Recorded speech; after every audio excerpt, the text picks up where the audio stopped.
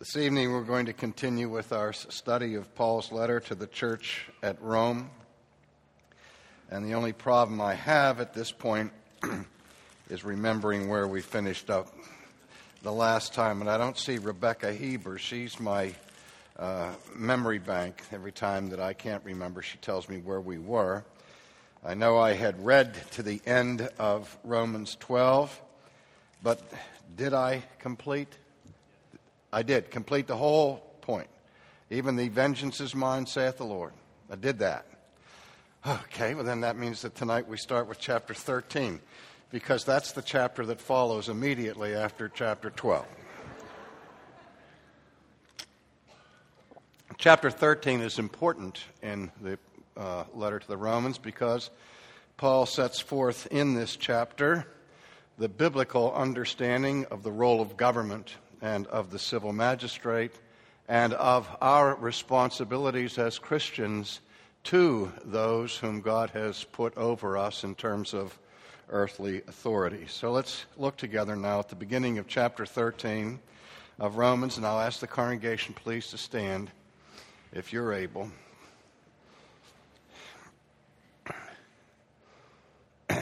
Let every soul be subject to the governing authorities, for there is no authority except from God, and the authorities that exist are appointed by God.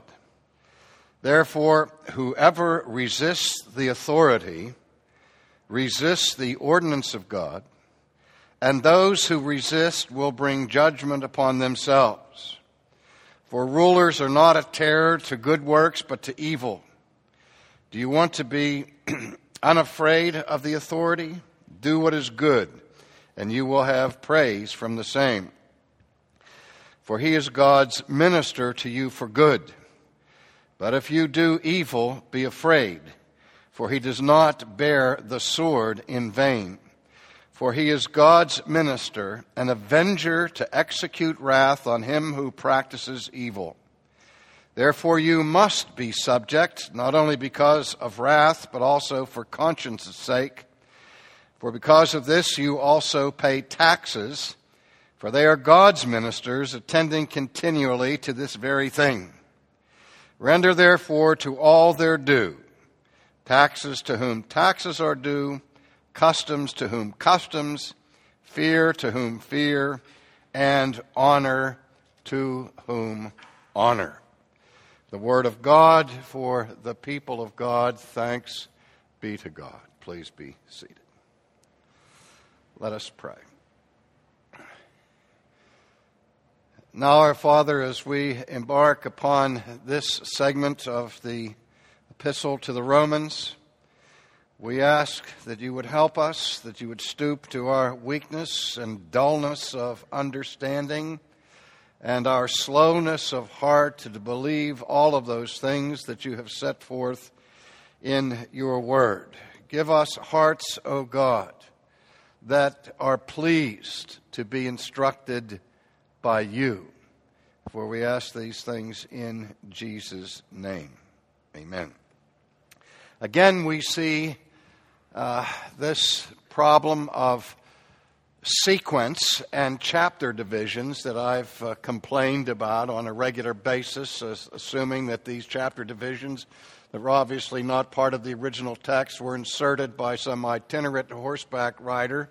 And while he was asleep from time to time, he would just, whenever the Spirit moved him, although I doubt if it was the Holy Spirit, would make these transitions from one chapter to the next. Because when Paul introduces this most important theme of civil government, as he does here in chapter 13, this theme follows immediately on what was just articulated at the end of chapter 12 with respect to questions of vengeance.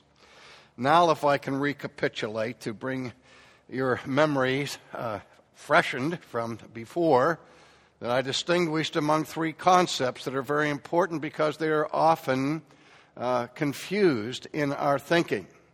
One is the concept of justification, which has been the central theme of this epistle to the Roman Christians.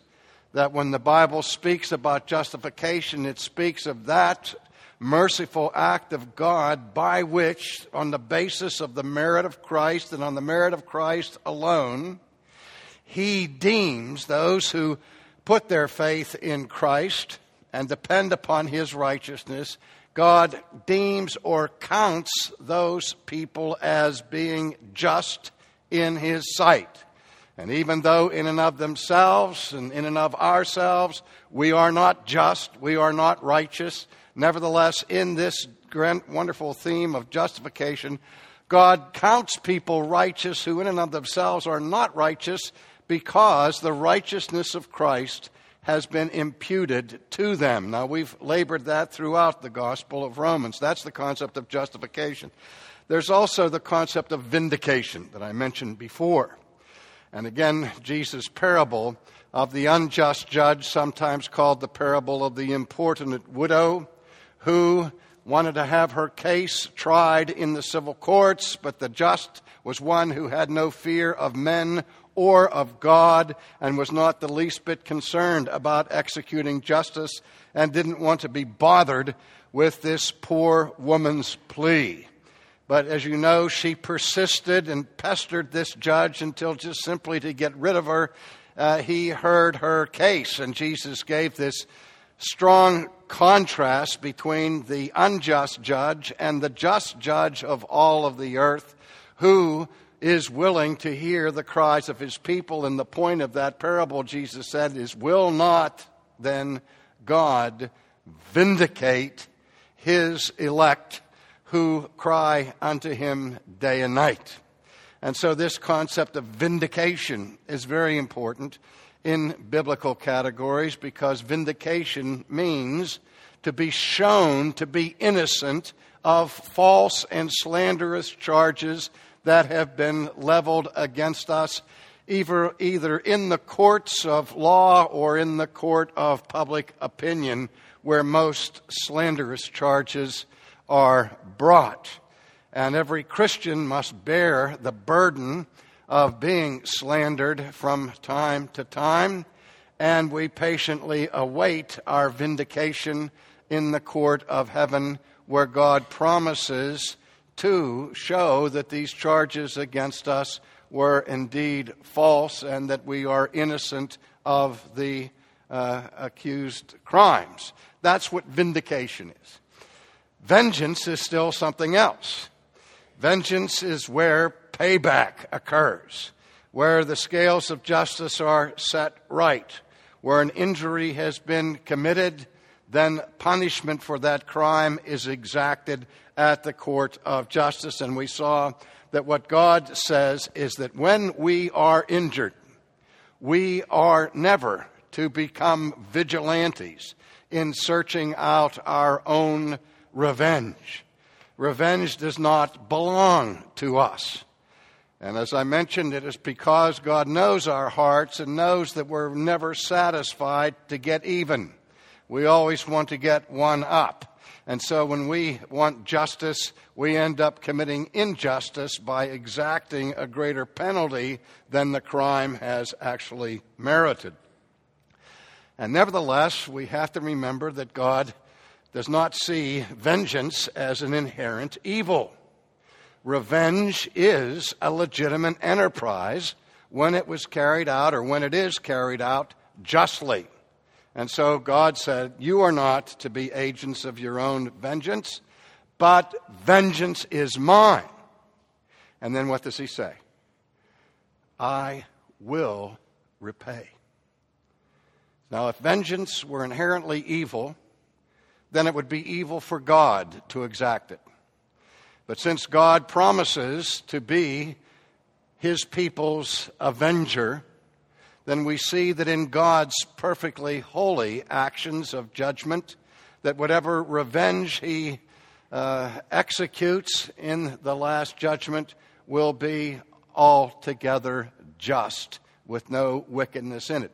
Now, all of these things then set us up for Paul's treatment of civil government, because not only does God keep for Himself the prerogative of vengeance but he also establishes an order in this world for justice to be carried out in his name and under his authority.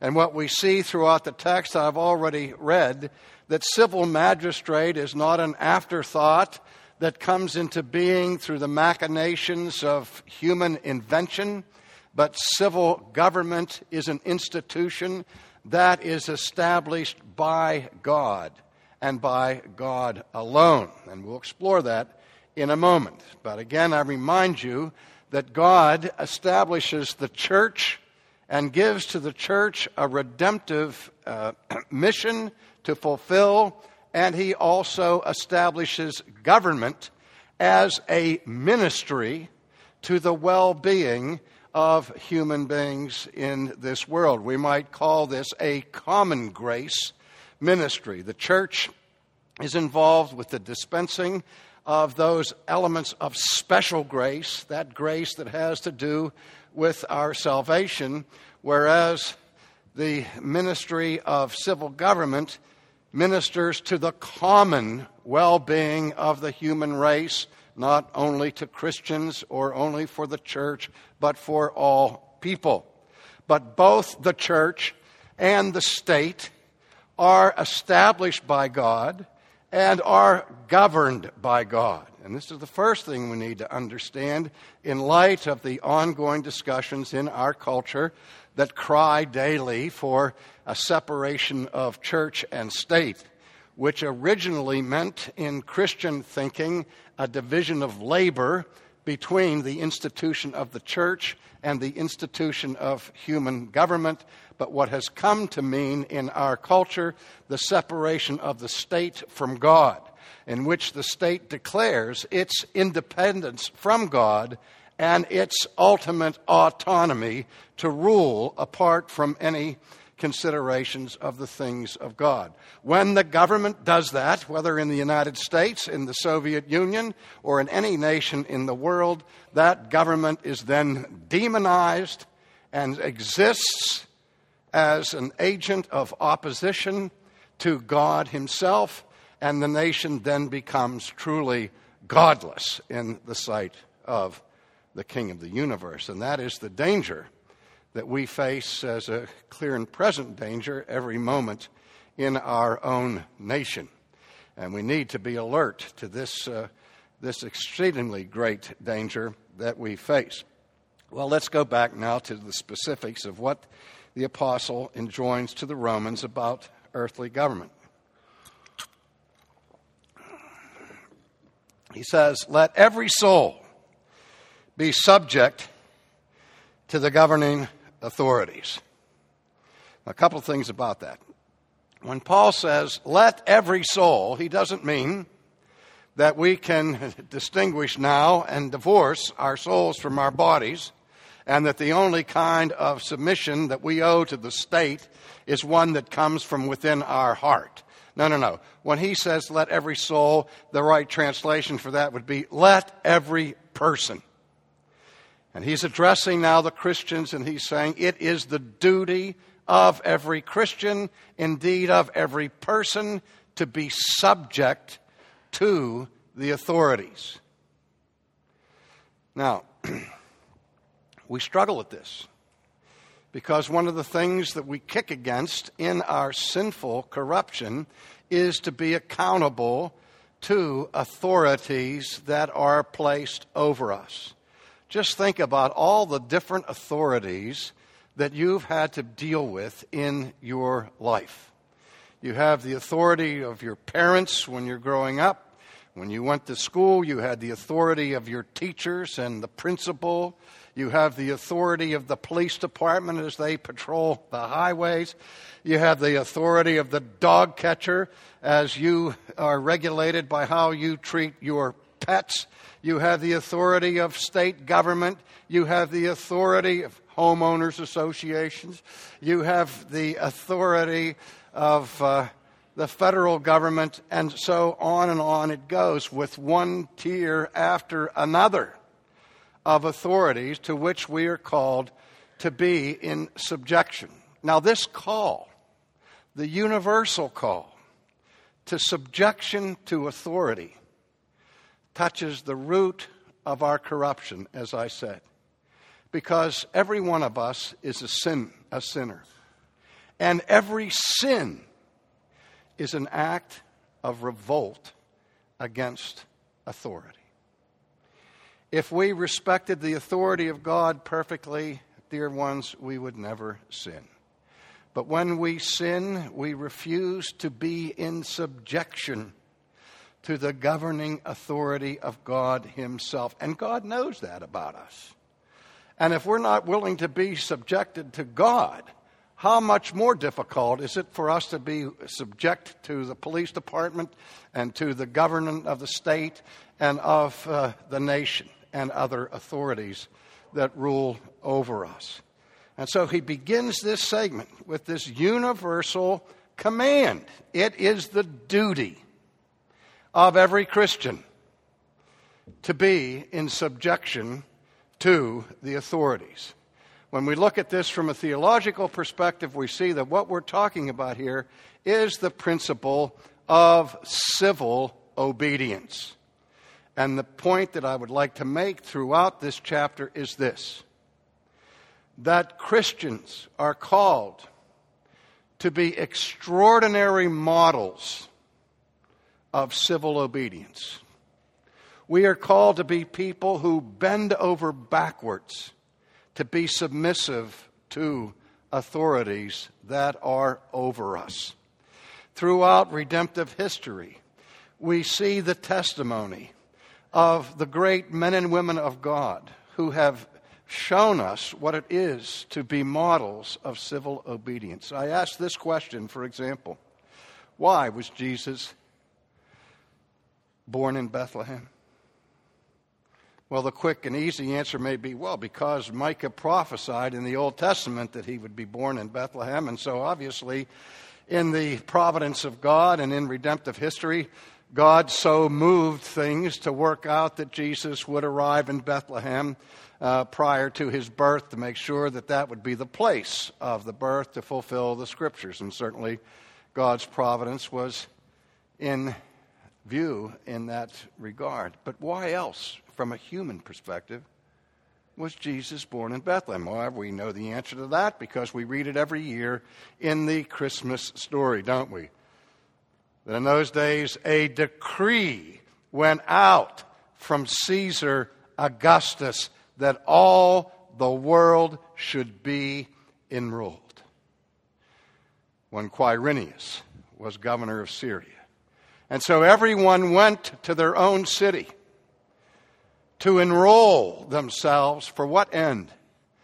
So that they could be taxed by a conquering emperor who now, without any regard for what it would cost the people to make an arduous journey back to the birthplaces to enroll for taxation, nevertheless gave the imperial decree that they do it. Now you can imagine a conversation like this going on in Nazareth. Joseph says, Mary, did you see the latest edict that came out of Rome? That crackpot emperor wants us all to go to our place of birth and enroll so that we can be taxed. How do you feel about making a trip to Bethlehem? Mary said, well, I suppose, Joseph, that if that's what the authorities require, then that we must do. Oh, come on, Mary, don't give me that, Joseph says. You remember what the angel said. You're pregnant now, and you're carrying in your womb the Messiah. Do you think we're going to jeopardize the whole salvation of our people by going on this arduous journey just to fulfill the whimsical decree of this crazy emperor? Over my dead body, we're staying here. Let him find us if he wants our tax.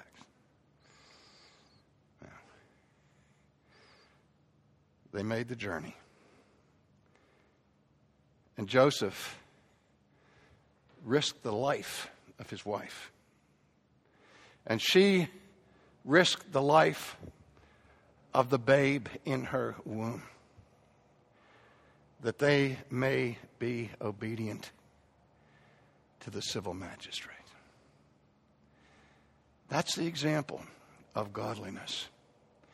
The second century apologist Justin Martyr, who gave his apologia to the Emperor Antoninus Pius, in giving his defense of Christianity, argued that the emperor should examine the lives of the Christians to see that they, above all of the citizens of the empire, were the most scrupulous in the paying of their taxes and in their obedience to the civil magistrate. And so we have this strong motif throughout the New Testament to be obedient to the civil magistrate. And you say, well, wait a minute. Are we always supposed to obey the civil magistrate? No. Remember when the Sanhedrin said to the disciples in the book of Acts that they were to preach no more in the name of Jesus? And Peter said, shall we obey you or obey God? There are times when such a conflict arises where the civil magistrate commands or forbids something that is in direct conflict with the commandments of God, that not only may you disobey the civil magistrate, you must disobey the civil magistrate.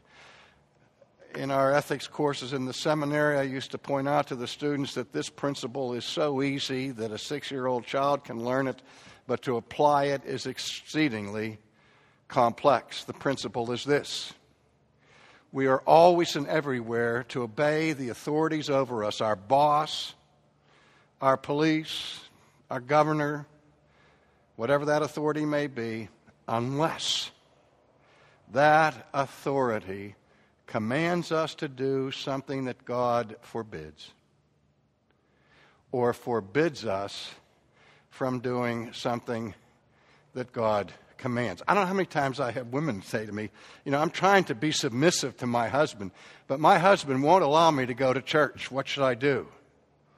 I said, you go to church on Sunday morning. You disobey your husband, because God commands you to not to forsake the assembling together of the saints. And here's one case where not only may you disobey, but you must disobey. And then try to win him with your love and subjection the rest of the week. But in any case, there are times where we must disobey. If the civil magistrate calls us to sin, we have to say no.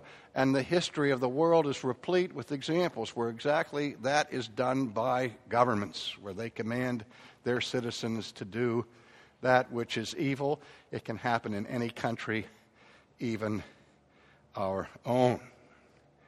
So again, the principle is easy. The application of it is difficult. The law is not this, that I may disobey the civil magistrate when I disagree with the civil magistrate, or I may disobey the authorities over me when the authorities over me are making me suffer or making my life inconvenient. No. One of the ironies of this master text of civil obedience is that it was written to the Romans, to Christians who were under the heavy hand of imperial Rome. And it was to that government that Paul called his people to be subject. And here he says something absolutely astonishing, but for which the theology of this ethic is grounded. For there is no authority except from God. There is no authority except from God. Ultimately, dear friends, the only one in all of reality who possesses intrinsic or inherent authority is God himself. And what is that authority? The authority that God possesses is the eternal right to impose obligations upon his creatures. God has the inherent authority to command our obedience and our submission to him. It is he who has made us and not we ourselves. His authority rests in his authorship and ownership of the entire world. And any other authority that we experience in this world is not intrinsic, but extrinsic. It is delegated from God. Again, Paul says there is no authority except that which is established by God. Flip over to Peter's epistle, in which he, in many ways, sounds the same message as the Apostle Paul does when he says, submit yourselves to the authorities, that Christ might be honored. Well, how is my submission to the police department, to the state government, the housing development people? It drives me nuts that we have to jump through all the hoops we have to jump through in the zoning restrictions for the building of a church. And I want to scream to the world, whatever happened to the First Amendment? Will you people get off our backs and let us have the free exercise of religion? But no, we patiently, painstakingly jump through those hoops. I have to grin and bear it while we're doing it. I want to march before the civil magistrate and say, you don't want us to interfere in the matters of the state? Well, get off our back when it comes to the church. But apart from making a comment about it now and then from the pulpit, I suffer in silence. That Christ may be honored. Well, how is Jesus honored? By our submission even to corrupt authorities. How does that reflect upon the honor of Jesus? Well, beloved, you may not know it, but the universe is not structured as a democracy. It's a monarchy. Indeed, a theocracy. The government of the universe is God. And he has appointed his only begotten Son as the King of the kings and the Lord of the Lord. All authority on heaven and earth the Father has given to the Son. The President of the United States, at the end of his life, will have to stand before Jesus Christ and be held accountable for how he held his office. The Senate, the House of Representatives, all of those authorities will be answerable to the King of Kings as to how they executed justice in their labors. The King of England, the Chairman of China, every earthly government will be held accountable to the King of the Kings, because all authority on heaven and earth has been given to Jesus. And you often overlook the fact that at the heart of the biblical message is a political message, a kingdom, where the supreme political authority is now vested in Jesus Christ, who owns every square inch of real estate on this planet. Now, when we disobey lesser authorities, we are disobeying authorities whose authority rests on Christ and is delegated from him and through him. The President of the United States cannot exercise his office for 5 minutes apart from the will of the King of Kings. It is the God of providence who raises kingdoms up and who brings kingdoms down. And every king in the history of the world rules only by the providential will of God himself. It's God who casts the final ballot in every election. You look at some of the results of elections and you say, how in the world could God have voted this way? Maybe it was to judge us. Because he does that.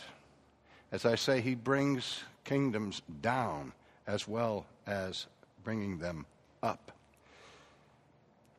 There is no authority except from God. And the authorities that exist, again, another way of translating this, is the powers that be. not the ones that ought to be. But here's the radical statement that the apostle gives. The powers that be are appointed by God. Every authority in this world is established in the final analysis not by referendum, not by democratic vote, but by the single appointment by the supreme ruler of heaven and earth. Every authority is appointed by God. And what Paul is saying is, it's God who appointed the Roman authorities. I wonder if Paul ever rued the day he wrote these words, when his life was ended by the sword, the vicious and unjust execution of Nero. I think that when Paul put his head on the block, probably the last thought that went through his mind was, the powers that be are appointed by God. Here's my head, Nero. Do with it what you will. That's radical stuff, folks. But can we look past those authorities and see the authority that stands behind it, see the authority that governs over it? That's why Jesus can say, will not God vindicate his elect who cry unto him day and night? Will not God set the scales of justice right when we are victimized by unjust, demonic governments that in themselves do everything but work for the glory and honor of Christ? You don't think God notices that? You don't think that Christ notices that? Our Lord will vindicate his people who seek to be faithful to him despite the injustice that comes our way from earthly authorities. Therefore, whoever resists the authority resists the ordinance of God. Therefore, whoever resists the authority resists the ordinance. Do you have any idea why Christians struggled and shook in their boots in the 18th century over whether they should pick up arms against the British government and declare their independence from them? One of the most heated discussions in our history was among Christians as to how they were to understand Romans 13 in light of the War of Independence. The view that won out was that what the colonists were fighting for was for the maintenance of the governmental system in which they were currently engaged against the arbitrary changes of that from the Parliament of England, and that British common law gave them the right to resist in those circumstances. That's a very complicated question that Christian scholars still debate to this moment. And the reason is this text here in Romans 13. For whoever resists the authority resists the ordinance of God, and those who resist will bring judgment upon themselves. That's a sober warning, isn't it? That if we resist those authorities whom God has appointed, we may be regarded as heroes by the people around us, but we can only expect the visitation of God's judgment on us.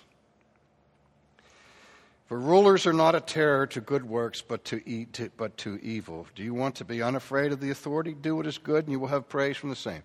Now, this is a proverbial point of wisdom. It's true in the main. It's not true absolutely. Nobody ever did more good in the Roman Empire than the Apostle Paul. He did not, in the final analysis, receive praise from the civil magistrate. Instead, he received his death sentence from them. But in the main, even in corrupt governments around the world, in the worst of governments, that those who receive the most harsh treatment are those who we would call criminals. People who are involved in the worst forms of corruption. That the whole point of civil government is to restrain evil, to use force to restrain evil. A couple of words about this. I had dinner or lunch several years ago with a United States senator whose name you would immediately recognize if I mention it to you. And I won't. But in the course of that luncheon discussion, we were talking about ethical issues that were in front of our nation. And he said to me, I'll never forget it, he said, R.C., I don't believe that the federal government ever has the right to force its people to do anything. I said, excuse me? I said, did I hear you right? Did I hear you just say that you don't believe that the federal government has the right to force its people to do anything? He said, yes, that's what I said. I said, Senator, do you realize that you've just said to me that you don't believe that the federal government of the United States has the right to govern? Because what government is legalized force. What government is the right to enact legislation and to enforce the legislation that is enacted. A government that has no right to exercise force to cause its constituents to conform to the laws of the land is a government that can only make suggestions, not laws. Because again, that's the essence of government, is the power and authority to force conformity. You don't get a letter from the IRS every year requesting that you pay your taxes. If you don't, you don't pay them on the penalty of law. And every weapon in the United States arsenal can be used to bring you into conformity when you refuse to obey the magistrate. But along with that statement from the senator is the comment you hear all the time. You can't legislate morality. Every time there's an ethical issue that comes up for political discussion, whether it be abortion, euthanasia, or whatever, we hear this cry from every corner, you can't legislate morality. Two things I want to say about that. On the one hand, if what is meant by the comment, you can't legislate morality, is simply that you can't change people's behavior just by changing the law, there's some truth to that. But that's not normally the way in which it is articulated. It is usually meant to mean that the government has no place passing laws that have to do with moral matters. And I say, okay, if we can't legislate morality, what can we legislate? The state bird, and even that has ecological and ethical ramifications. Which birds are protected, especially by state law? Think about the laws of the land and how many of them are moral. Is it as a moral issue whether or not you rob banks? Is it a moral issue whether or not you commit first-degree murder? Of course. That's exactly what legislation is about. It is about restraining evil. And what Paul is saying in simple terms is that maybe the government that we're dealing with is corrupt to the point that it drives us crazy, but the worst government is better than anarchy, when evil goes without any restraint whatsoever. For he is God's minister to you for good. But if you do evil, be afraid, for he does not bear the sword in vain, for he is God's minister, an avenger to execute wrath on him who practices evil. Again, the civil magistrate is referred to as God's minister. Several years ago, I mentioned on one occasion, I was invited to give the message at the prayer breakfast for the governor of the state of Florida for the inaugural prayer breakfast. It was the breakfast on the inauguration day, where just a couple of hours after the breakfast, the governor-elect would be installed, take his oath, and become the governor of the state of Florida. And in that address, while the governor was sitting there in the front row, I said, in the church, we go through ordination ceremonies. when we're consecrated and set apart to the ministry of the church. We are ordained. And it's a sacred occasion because we take vows to be faithful to God in the execution of our office of the ministry. And I said, sir, today is your ordination day because you are being ordained as God's minister of civil righteousness. And I talked about Romans 13 to the governor. And people came up to me and said, they never thought about that. But of course that's what it was. His ordination day. Because civil magistrates are ordained of God. They are God's ministers, and they are called upon to serve God's good pleasure. Now, the apostle says, but if you do evil, be afraid, for he does not bear the sword in vain. Now, that statement in Romans 13 is one of the most controversial statements that Paul ever wrote when he talks about the power of the sword that God gives to the civil magistrate. That subject is so laden with important content that I've elected to wait until our next session to explore that, not only in light of what the apostle says here in Romans, but where the power of the sword was instituted by God in the first place and for what purpose that power of the sword was visited on this planet. And God willing, we'll look at that in our next session. Let's pray. Again, our Father, we thank you that you have not caused us to live in chaos with no structure of authority. But we pray that by your Spirit you would continue to work within us and to quiet the rebellious impulses that we have as part of our fallen nature. Give us that kind of humility that seeks to honor you by honoring all of those whom you have appointed and placed in authority over us. For we ask it in Jesus' name. Amen.